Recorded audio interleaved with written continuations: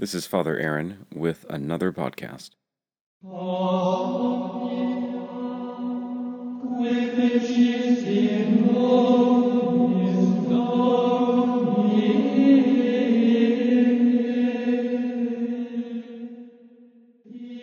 It's the 25th Sunday of the year. We hear today in St. Luke's Gospel the parable of the rich man and Lazarus. It's the only parable in the Gospels where one of the characters is given a proper name. The parable is an opportunity for us to discuss a little bit about Catholic social doctrine and what the Church calls the preferential option for the poor.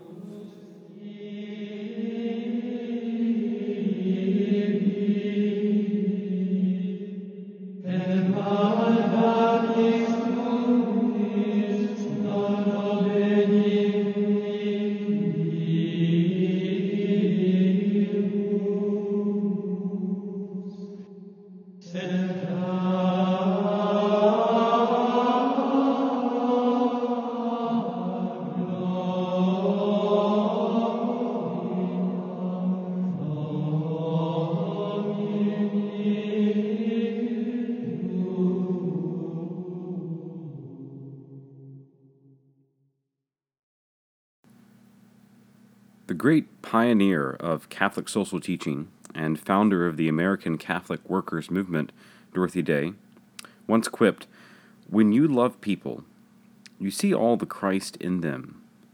God sees Christ, His Son, in us and loves us, and so we should see Christ in others, and nothing else, and love them. There can never be enough of it. There can never be enough thinking about it." I find one of the most disappointing things about the state of Christianity today in the last few decades is how the love of God and the love of neighbor have been put at odds with one another. It's a societal issue, really. Break it into political parties. You either love the poor or are pro-life.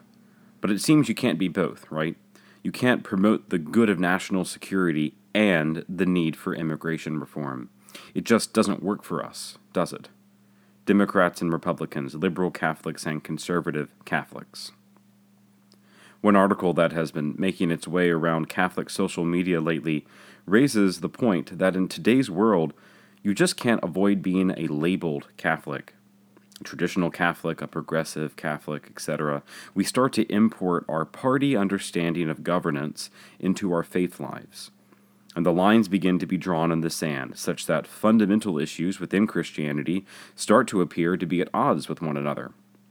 And suddenly, the love of beauty of our Catholic worship, the desire to build beautiful churches, is seen as opposed to the love of the poor, or support of authentic Catholic social doctrine and the preferential option for the poor is seen as against reverence, or devotion, or prayer. To put it briefly in the words of a late Brazilian archbishop, if I give food to the poor, they call me a saint. But if I ask why the poor have no food, they call me a communist. The Servant of God, Dorothy Day, who some of you may have never heard of before, is a great example of what an integrated Catholicism should look like. She was born in New York City in 1897 and died in 1980. Raised as an Episcopalian, Dorothy, like many young women in the early 20th century, became very involved in social activism. In 1925, she found herself pregnant, which was a great surprise to her after she had thought herself to be sterile following a difficult abortion procedure. But the father of her child was hesitant to the idea of becoming a father. Dorothy received great support from a Catholic religious sister who eventually led her to the Catholic faith, a decision which resulted ultimately in a perpetual separation between Dorothy and her lover, who rejected the idea of organized religion. About a decade later, she founded the Catholic Worker Movement to promote the Church's authentic teaching on social issues, with an emphasis on loyalty to the Church and the magisterium, that is, to the teachings of the Pope and the bishops. Her efforts were revolutionary, in this nation particularly, and she inspired a number of other Catholics to support the authentic renewal of church teaching. She founded a shelter for food and clothing, which offered daily Mass and assistance with prayer. She was a constant voice for Catholic teaching on war and peace during World War II. And I could keep going on, but the point is made. She's a great example of an integrated Catholicism, where the love of God and the love of neighbor work together. All of that is a preface to today's gospel. Jesus presents us a comparison of a rich man and the poor man Lazarus. The rich man stumbles across this poor leper who is sitting in the street while a dog licks at the sores of his skin. It's a pitiful sight, something which was probably disgusting to see. And the rich man passes by. We don't hear of any other act. He probably was not rude to the man. We aren't told he passed by and then proceeded to spend his riches on worthless or sinful things. All we are told is that he passed by. And it's not a parable condemning riches, really. The message is in this simple element of the story, that he passed by without a word. And then both characters die. The poor man, Lazarus, is taken to the bosom of Abraham, a Jewish expression for the reward given to the just. But the rich man is taken to the netherworld, where he suffered in flames. And while he is there, he realizes his error and begs for Lazarus to come and bring him something to help with the suffering. And then God speaks. Each of these men are receiving the reward for their time in this life. Lazarus to prosperity, and the rich man to suffering, for his lack of care in this life. And so the rich man begs God that he would send Lazarus raised from the dead to speak with his family and warn them to not make the same mistake. And then follows the whole point of the parable. God says it will be of no use to him, because they have the Bible and the prophets and all the teachings of their faith, and that wasn't enough. And surely then it would not be enough if Lazarus were to rise from the dead. And now here we are. We have the Bible, the commandments, the prophets, the Gospels. We have the rising of Christ from the dead. But has it been enough for us? I know we've all been in the rich man's situation before, where we pass down the road and we see a beggar in smelly clothes with some sign or something asking for help. Most of the time, I'm sure, we pass by. Maybe that's all we do.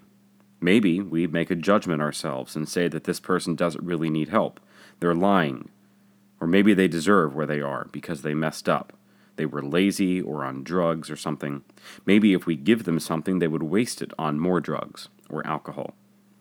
It's not fair, really. There are shelters. There is the government. And we pass by. We don't pass by and go off to do something worse. We don't pass by and go spend our money on evil things. We just pass by. If they will not listen to Moses and the prophets, neither will they be persuaded if someone should rise from the dead. Has it been enough? St. Paul, in his letter to Timothy, encourages us today, compete well for the faith. I underlined that in my copy of the reading, compete well for the faith. An athlete knows how to compete well. You don't just keep doing the same thing. You can't have one approach. You can't just play offense. You have to play defense too. Compete well for the faith. The Christian faith is not a one-sided way of living. It's not a party system. We can't just pray, just attend Mass, and be good in the end. Nor can we just be out on the streets clothing the naked and feeding the hungry while neglecting the worship of God. We need both. God demands both from us. Here's another Dorothy Day quote. She says, "The gospel takes away our right forever to discriminate between the deserving and the undeserving poor. But discriminating with our giving is a way of our life. It's happening here. As soon as word got out that our parish will soon be benefiting from a generous bequest, giving immediately dropped. So it's not just how we approach beggars in the street. We have this approach with the church as well. Our generosity becomes need-based. When we don't see a need, we don't feel compelled to be generous with our time, our efforts, or our resources. But how does the church understand generosity? In the words of St. Ambrose, if you have 2 shirts, one belongs to you, and one belongs to the man with no shirt. Or in the words of our Lord from St. Luke's Gospel, give to everyone who asks, and if anyone takes what belongs to you, do not demand it back. I have a friend that asked me once if we should take that seriously. Yes, we take the words of Christ seriously. Give to everyone who asks. And if anyone takes what belongs to you, do not demand it back. And if we can't get them money or food, can we give them Christ? Dorothy Day say that the poor need food for the body and for the soul. Now, the church is here to feed both. I remember a priest telling me once that his favorite thing about being a priest was knowing that all his parishioners stood in certain financial situations, and yet he would see them all together at Mass. It's not about poor or rich, liberal or conservative, Republican or Democrat. It's about the love of God, and, in loving Him, loving God in our neighbor. When you love people, you see all the Christ in them. God sees Christ, His Son, in us and loves us, and so we should see Christ in others, and nothing else, and love them. There can never be enough of it. There can never be enough thinking about it.